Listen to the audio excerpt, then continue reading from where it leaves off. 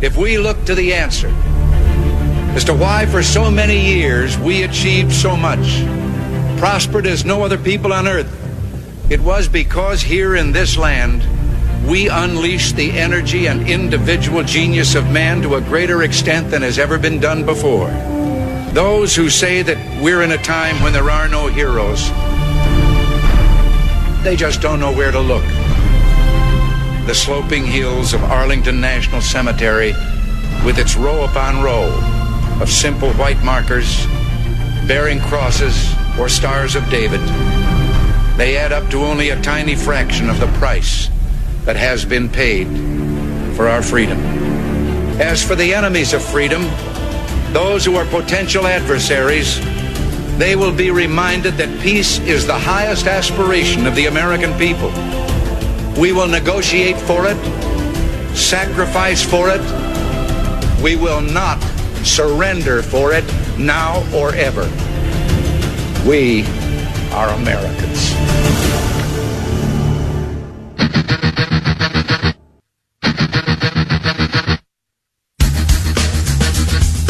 This is the Bob Frantz Authority on AM 1420. The Answer.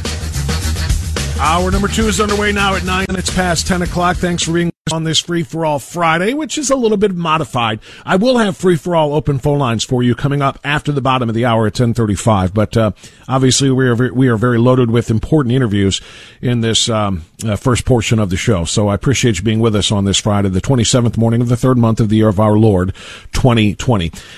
Thanks again to Mike Mowry, who joined us, as well as Admiral Brett Jawa from the Department of Health and Human Services. The Assistant Secretary for Health joined us to talk about diagnostic testing of the COVID-19 virus. Joining us now, though, is somebody who's going to give us some different perspective. We have talked to a lot of doctors who are policymakers and who are researchers and who can talk about the trends of the spread of this virus. We haven't talked to too many people who are treating patients who are suffering from the Wuhan coronavirus, and Dr. Jon Baugh is one of them. Dr. Jon Baugh is the Chief Medical Officer and co-founder of Remote Health Solutions, which is a telemedicine company, and he has been treating and seeing coronavirus patients. He joins us now on AM 1420 The Answer. Dr. Baugh, thank you for the time. How are you, sir?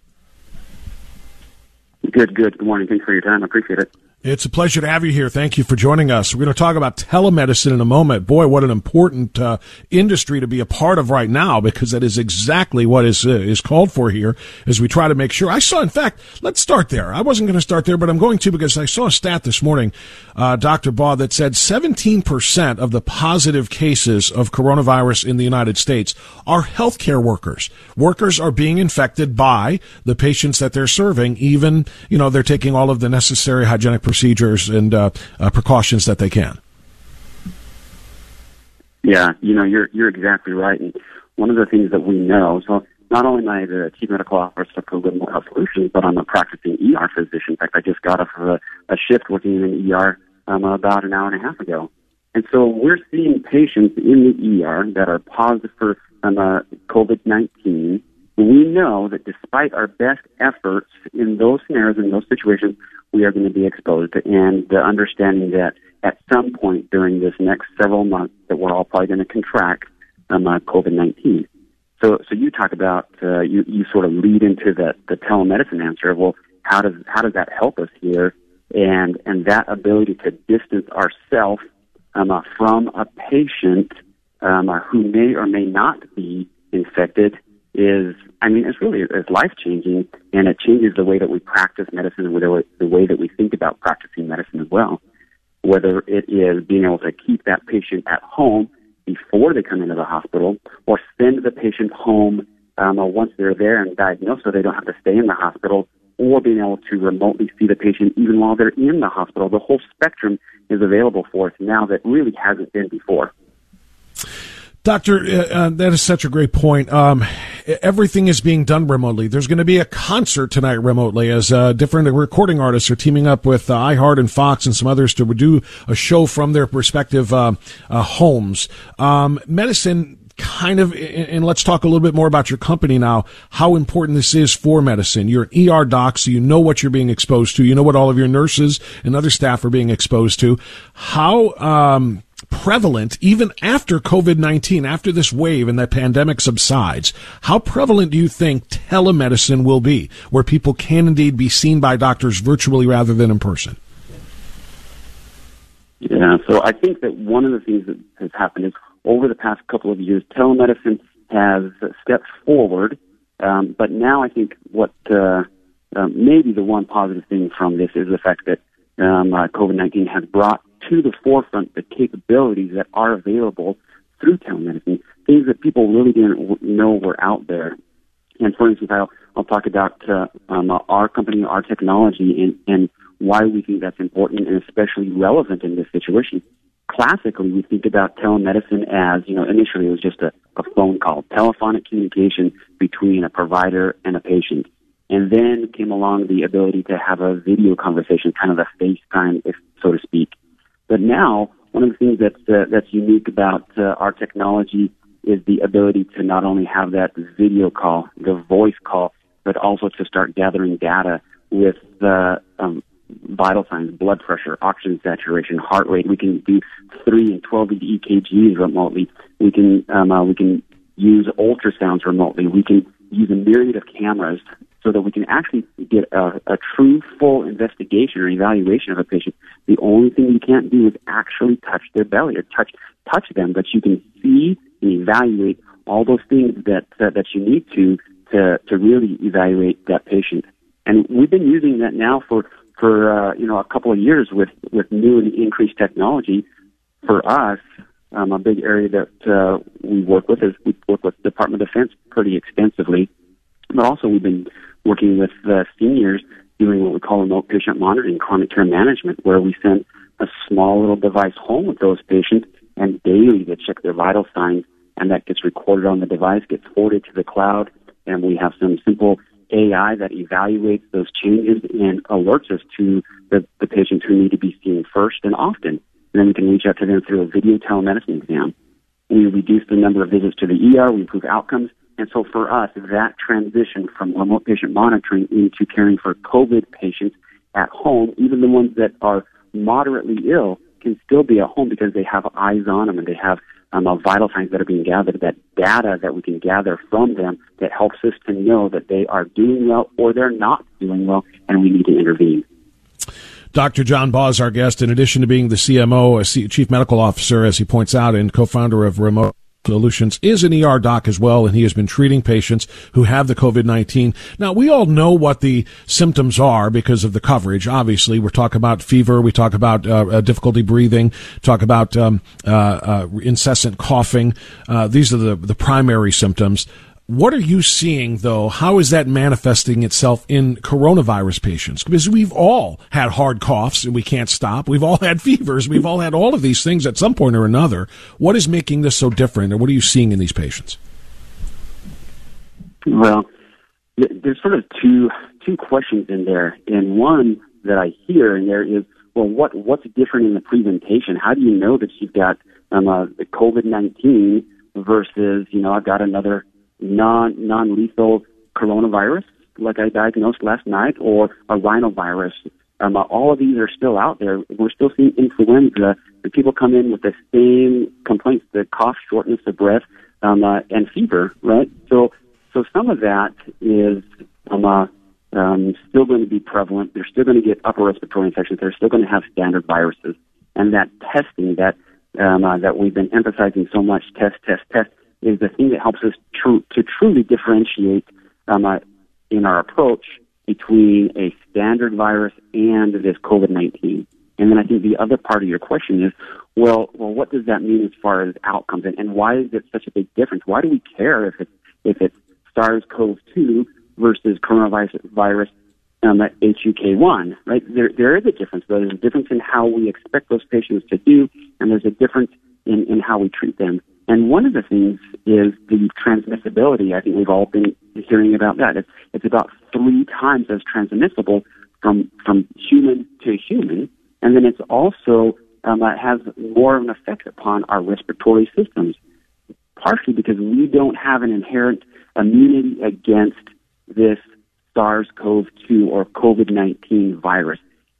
So we don't have an immunity against it, and then its reaction against our our lungs, showing these ground glass opacities, showing this pneumonia and respiratory distress, ARDS, which leads to respiratory failure, is really the big difference. Most people who get a standard coronavirus or people who get a rhinovirus, they're going to have cold-like symptoms. They're going to be achy. They're going to have a cough. They're going to have a fever, and they're going to feel like that. They're going to feel sick for a few days, maybe a week or something, and then they're going to get better.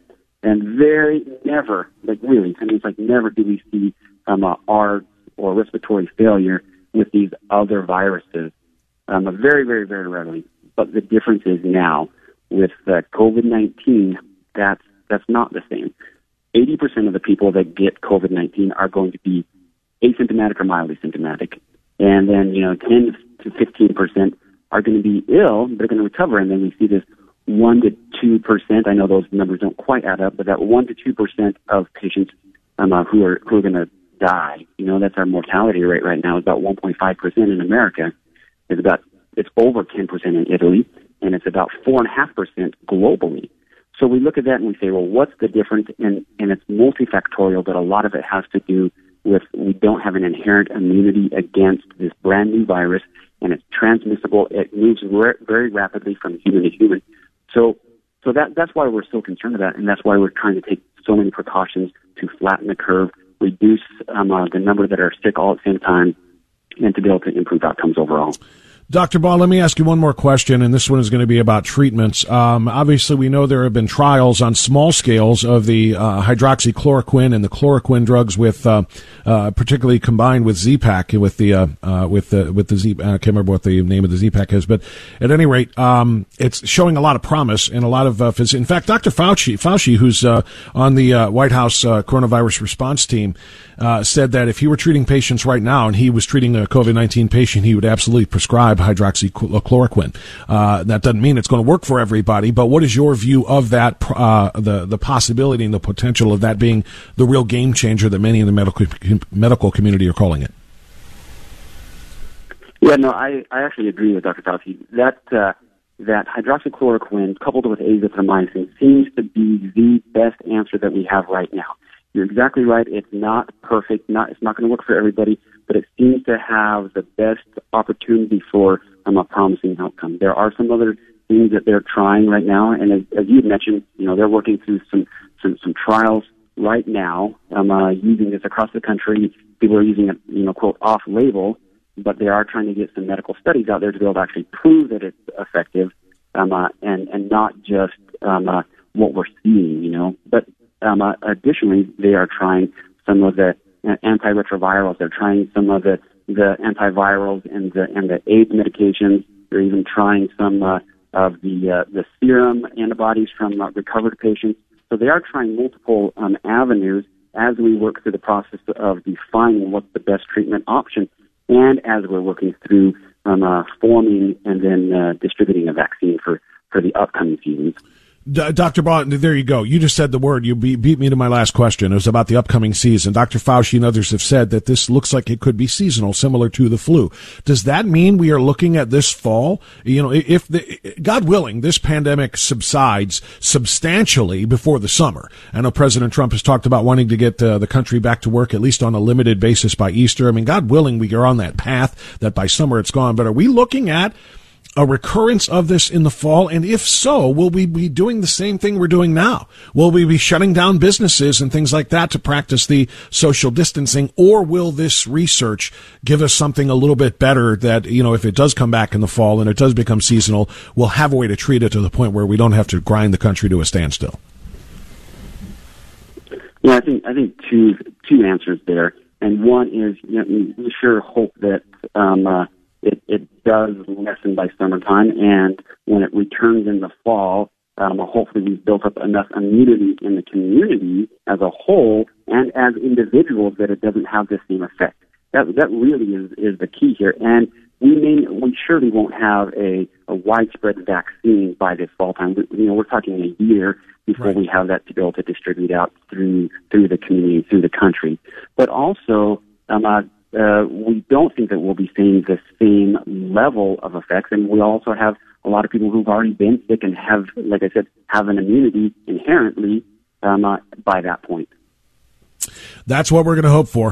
We really, really hope that the worst is what we're experiencing now, and that when it comes back in the next season, that it is something. You're right. We don't have a vaccine, but we may have a treatment to limit the effects of it, and hopefully people will be a little bit more immune to it at the time. Dr. Jon Baugh, Chief Medical Officer and co-founder of Remote Health Solutions, and which is a telemedicine company, and an ER doc who is treating these patients on the front lines.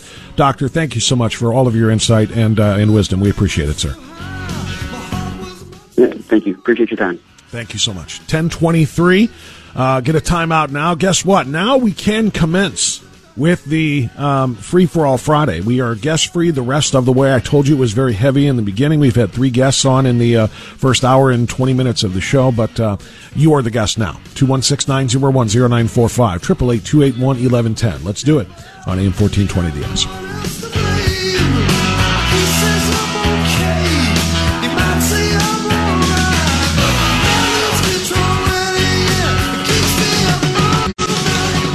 For everybody.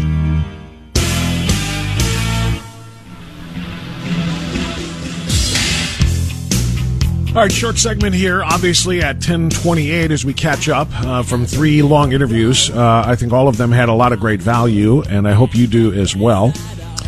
I want to share with you just a little bit more. Again, kind of a retrospective. We're going to do this on every Friday now. Just we're going to have a little bit of a look back at all of the great guests that we had on the program, and maybe, maybe give you a little bit of a taste of some of the ones that you missed. And we know that you can't listen. We know that the audience turns over very rapidly, so we know you can't list all the time. But I had some doctors on today, and I also had another one on earlier this week, Dr. Lindsay Burke, talking about, again, dealing with coronavirus. And why can't I hear Dr. Burke? Oh, probably because the volume is down. Sorry about that. Here we go. The big part of this is what you pointed out, that if you are in that lower income earnings tier, that you do qualify for more of the grant money. And, of course, grants don't have to be repaid. So this would be something like Pell Grants. And then sort of moving up that income ladder there, if you're in the middle income tier, you do also qualify for subsidized student loans as well, up to a level. And then in the higher end, you don't qualify for those subsidized loans anymore, but you can still access unsubsidized student loans. And Dr. Burke was joining us. Dr. Burke is not medical doctor. She's PhD Dr. Burke, and she is an education specialist and was discussing the student loans that were going to be forgiven, according to the Democrats, in the coronavirus relief bill. Now, another medical doctor was John Davidson, who joined us this past Wednesday, again, in discussing more of the details on what the virus is actually doing. There has to be some balance between how long this goes on and getting our economy back and running. You know, the data from China shows 2 months. But obviously they did what they could do, and they basically locked down an entire city. I think that what we're doing right now is actually working pretty well. Now, look at the country at large. You see that we got a horrendous outbreak in New York City, for example. We all know this. But Ohio, I'm personally cautiously optimistic that we're doing some things really well in Ohio. And if you listen to the president and other government leaders, we talk about maybe we could open up things in a piecemeal fashion. I think that's probably realistic. That could be realistic. I think it's realistic, too, and I think we're going to do that sooner rather than later. But again, how dare I be optimistic? How dare I spread unbridled optimism? Actually, it's a little bit bridled, but how dare I express optimism at a time when we're supposed to see nothing but doom and gloom, which is exactly what the media wants us to see. We'll talk more about that with you after this on AM 1420 The Answer.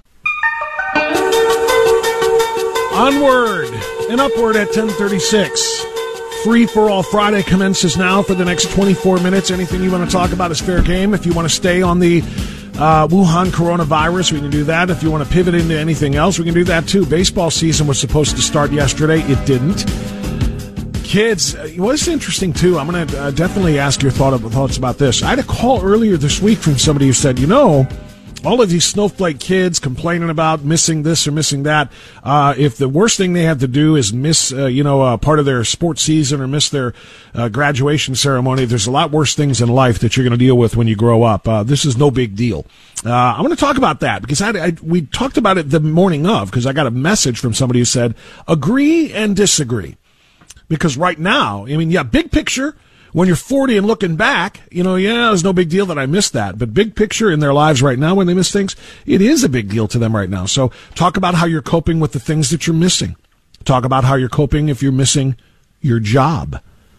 3.3 million people had to file for unemployment yesterday. And that number is going to go up because the economic ramifications, we don't even know what they're going to be yet. Fortunately, the Dow is surging back. It has gained 20% in the last 3 days, and that's a good thing. But obviously, there's going to be a long, long, tough road to hoe for all of us to come back from this. So any of those avenues that you want to go down when you call, do it now, 216-901-0945. Let's go to Strongsville. Robert. Sorry, it says Bob, but I'm just being formal with you. Bob, you are on AM 1420 The Answer. Go ahead, sir.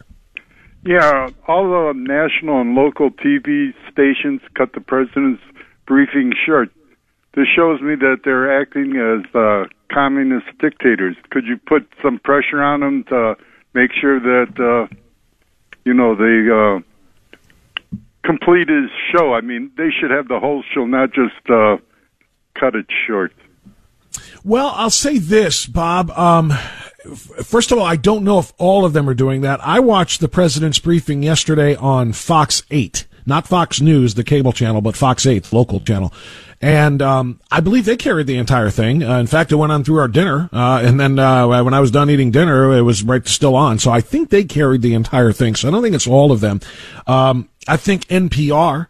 And I think some of the cable channels like MSNBC and CNN and others are not carrying it. PBS isn't carrying it in full or at all. And you know the reason why, Bob? They know that President Trump is doing a good job, and the American people say so. The president's approval rating continues to climb, and that scares the bejesus out of them. The more he talks, the more the American people watch him, the more they realize we actually do have steady-handed leadership here, and they don't want to show that. So, yeah, I don't know if I would go to so far as to call them dictators, but they're definitely trying to control the flow of information, my friend. You know, I disagree with it because I watched Channel 3, they cut them short. Then I switched to Channel 5, they cut them short. And then I went to Channel 8. They cut him short. They had him talk, but when they were asking questions to him, that was done. They didn't. So they covered his speech part, his presentation, but not all of the Q&A with the media. They should have done the whole thing because that gave more information out. Because then Gotcha. I switched to Trevisano. And Trevisano showed the whole thing. Bob, we're not on that channel. We're on a different channel. So how about we talk about what we're doing here? Well, you guys are good, but that's how I found out they cut him short.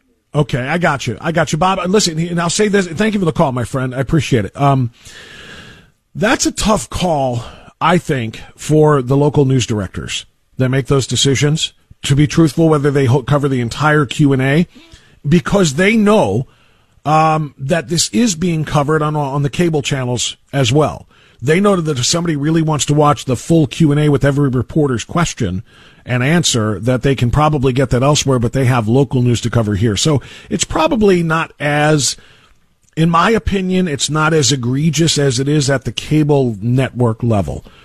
What I mean by that is when MSNBC and CNN on the cable news channels cut him short and don't carry it, I think they're trying to influence public opinion. I think they're trying to decrease President Trump's visibility because they know that the American public, again, by a 60% margin, approve of the job he is doing in this coronavirus fight. And I think they're trying to hurt him. And so they try to limit him. I don't necessarily think, and this is just an opinion, and I might be wrong, Bob, you might be right.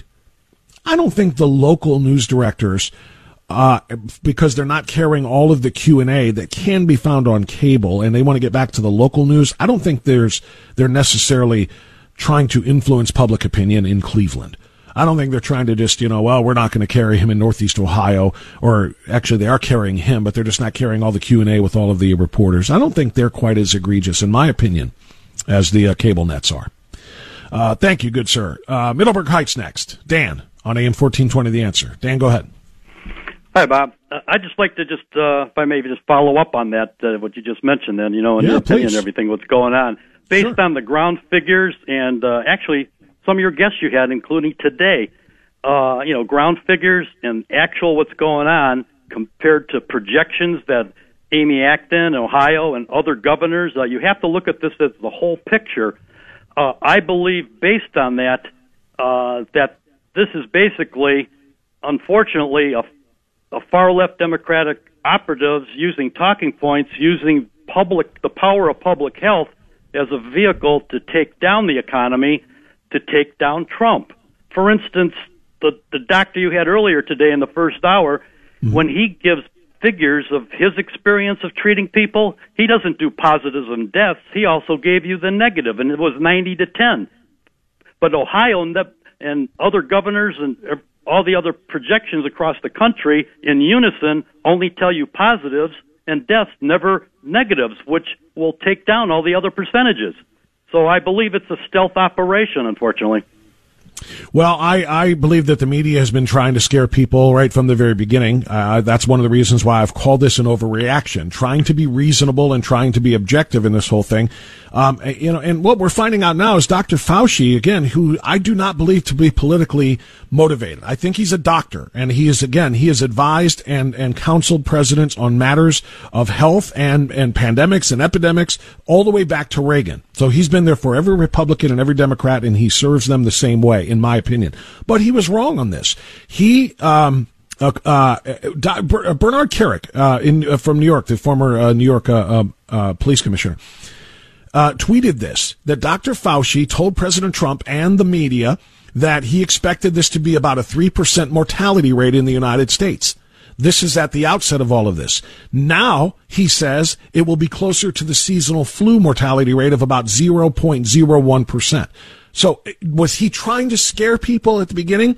I don't think so for political reasons. I think he's a doctor who is projecting worst case scenarios. But the media hears that stuff, and they're the ones that broadcast the doom and the gloom, and this is the Black Plague, and there's nothing we can do to stop it. And they say it's because of the incompetent leadership of Donald Trump. They're the ones that I think are trying to take down Trump. They're the ones that I think are trying to scare the economy into a giant hole. And they're working, of course, with their colleagues in the Democratic-controlled House of Representatives.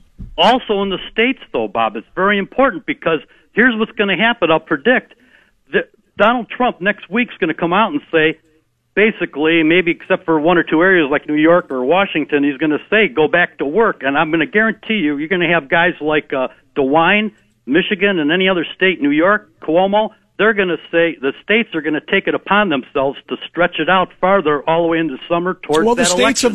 The states are already the ones calling the shots. We are not under a federal lockdown. President Trump hasn't ordered anything. By the deep state operatives, because they look at the governor from Michigan yesterday. They're suing pharmacies for using the drug that all the other channels on Laura Ingraham. These patients are saying it's helping me. Yeah. That is exactly right. But my point to that is I don't think the president is going to go as far as you say. I think he is going to say on a limited basis, not just with the exception of one or two areas, but on a limited basis, let's start to phase in going back to work and putting people, back in public, but while also trying to practice the good habits that are necessary to make sure this doesn't continue to spread. But again, you're right that there are going to be governors. And they're going to be local leaders, whether they be county executives or mayors or whatever, who are also going to say, in our city, this is still our ordinance, or in our state, this is still our order. Because guess what? We have states' rights, and we should. And they're going to make those decisions. It'll be up to people like you, my friend, and thanks for the call. It'll be up to people to contact Governor DeWine's office, contact your state representatives, your state senators, and so on, and really express what you want to have happen here. President Trump cannot force any governor to do anything. That's the beauty of, the fact that we are 50 United States. We are United States, but we do indeed have states' rights, and our leadership is going to make those decisions. And if you believe the leadership in Ohio is making the wrong decisions, well, that's going to be up to you to change. President Trump isn't going to be able to do that. Thank you, my friend. Appreciate the call. Where are we going next? TJ in Cleveland, AM 1420, The Answer. TJ, go ahead. Yeah, Bob, once this virus is defeated, and it will be defeated eventually, I think there's going to be a huge awakening in the country. I think a lot of American parents are going to look at there's a better alternative to educating your children than putting them in indoctrination centers in public schools. I think the American people are going to question why in the 90s China was allowed into the WTO to allow our pharmaceutical companies to relocate to an enemy country.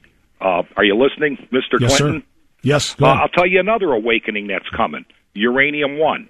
People are going to wonder how. under Barack Obama's tutelage, with the help of Hillary Clinton, that 80% of our uranium assets were sold to another hostile country, Putin and Russia. I think people like, are you listening, Sherrod Brown, lifetime politicians? How did you allow this to happen? And, you know, when people think of uranium, Bob, first thing they think of is the bomb. Most of the uranium is used in our medical industry. We handed that over to an enemy, too. What were these people doing? Were they asleep at the switch, or were they making deals so they could stuff their pockets in a roundabout way from these foreign entities? And we look at Biden and his son, and it's obvious how a lot of these politicians make their money. They suck it out of America, they give it to a foreign interest, and that foreign interest pays them back through the back door. And I think there's going to be a huge awakening before this is all over. TJ, great stuff, my friend. I appreciate it. And the answer to your question, short answer to your longer question is yes, they were asleep at the switch. And I think everybody, not just the Democrats, but everybody, by allowing all of that stuff to be passed over to to be regulated and run by foreign countries. I completely agree. Thank you, my friend. I appreciate it. Let me get another one from Bay Village. George on AM 1420, The Answer. Hi, George. Yeah, hi, Bob. See, that last call was a humdinger there, I'll tell you. Those were my thoughts exactly. But why I'm calling, Bob, is you do a great job advertising and promoting Kowalski Ford. They're about 3 miles from me in Avon Lake. Now, I just want to say one thing about them, how they reached out to me. I'm 77, Bob, and so is my wife. And I called them a week ago about some business issues, and Amber, a wonderful gal in the office, she says, George, can we go to the store for you? Can we buy you anything? And I was blown away, Bob, by their thoughtfulness and kindness toward a customer. I just have a plain little Ford, it's nothing special, Ford Escape, but they've treated me like I've bought some big stuff from them. And then this week, Monday morning, I got a call from Kowalski Ford. It was Cindy. And she says, George, make up a list for, you and Carol make up a list and we'll go to the store for you. Wow. So with all this negative crap going on, Bob, I hope some of your listeners that are in this western Cuyahoga County area recognize what a wonderful dealership Kowalski Ford is. I mean, they're like a family, and they're treating me like a family, Bob. George, I am so glad to hear you shine a spotlight like that on somebody who's looking to help other people in a really difficult and desperate time for people who may need more assistance, like you just described. That is a great story to hear. I'm so glad to hear you tell it, and I thank you so much for calling us, George, to talk about that. I said a couple of days ago, when we talk about how this is a time when Americans come together. It's kind of like post 9/11, where everybody who helped everybody else who needed help. And I was lamenting the fact that in Congress, at the very least, there's not that spirit of unity that there was after 9/11. There's not, the Democrats weren't coming to the president and saying, we want to help. How can we help solve this? How can we deal with this? Rather, they were trying to condemn him, criticize him, and undercut him. But I did say a couple of days ago, there are many in the believe it or not, in the celebrity community who are helping other people. And I named some athletes, and I named some actors, and I named some musicians and others who are doing really great things just to help people that aren't themselves. It's so much more important to hear local people who aren't celebrities and who aren't doing this for advertising. I guarantee you what George just told us, Regan Kowalski and Cindy Kowalski did not want him to tell you. These people, when people do things privately for other people to help them in a time of need, that's what America's all about. And they do it for selfless reasons. They do it because it's the right thing to do, not because it's going to get them positive publicity or it's going to get them, some sort of business or whatever. I just want to emphasize that. This is the example that I was talking about. People reaching out to help people in need at a time of calamity and crisis. And that's what we're in right now. And that's I'm not doing a commercial here, and I know George wasn't doing one for them. But I'll tell you what, that's why I'm proud to work with that dealership. Okay, 10:52. Sorry, that was extended, but George, God bless you in Bay Village. I hope you take good care of yourself, sir, and I'm glad to know that other people are there to take care of you, too. Back after this.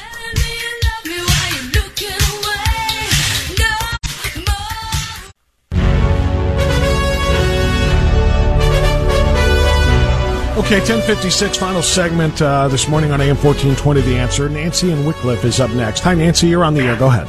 Hi, Bob. Thanks for having a well-balanced show. You're giving the health side and the business side. It's great. Anyways, I want to talk about us people who have cut the cord. We can't afford cable anymore. So when these, I have an indoor antenna, I can get 3 and 5, but when they cut the president's news short, I go to the radio. Okay, now when the radio cuts it short, I have nowhere to go. And also, the television will be having the local news on at 10 or 11. So why do they have to cut the president short like this? We'll be getting the local news. Let me ask you this. Do you have the internet in your house? No.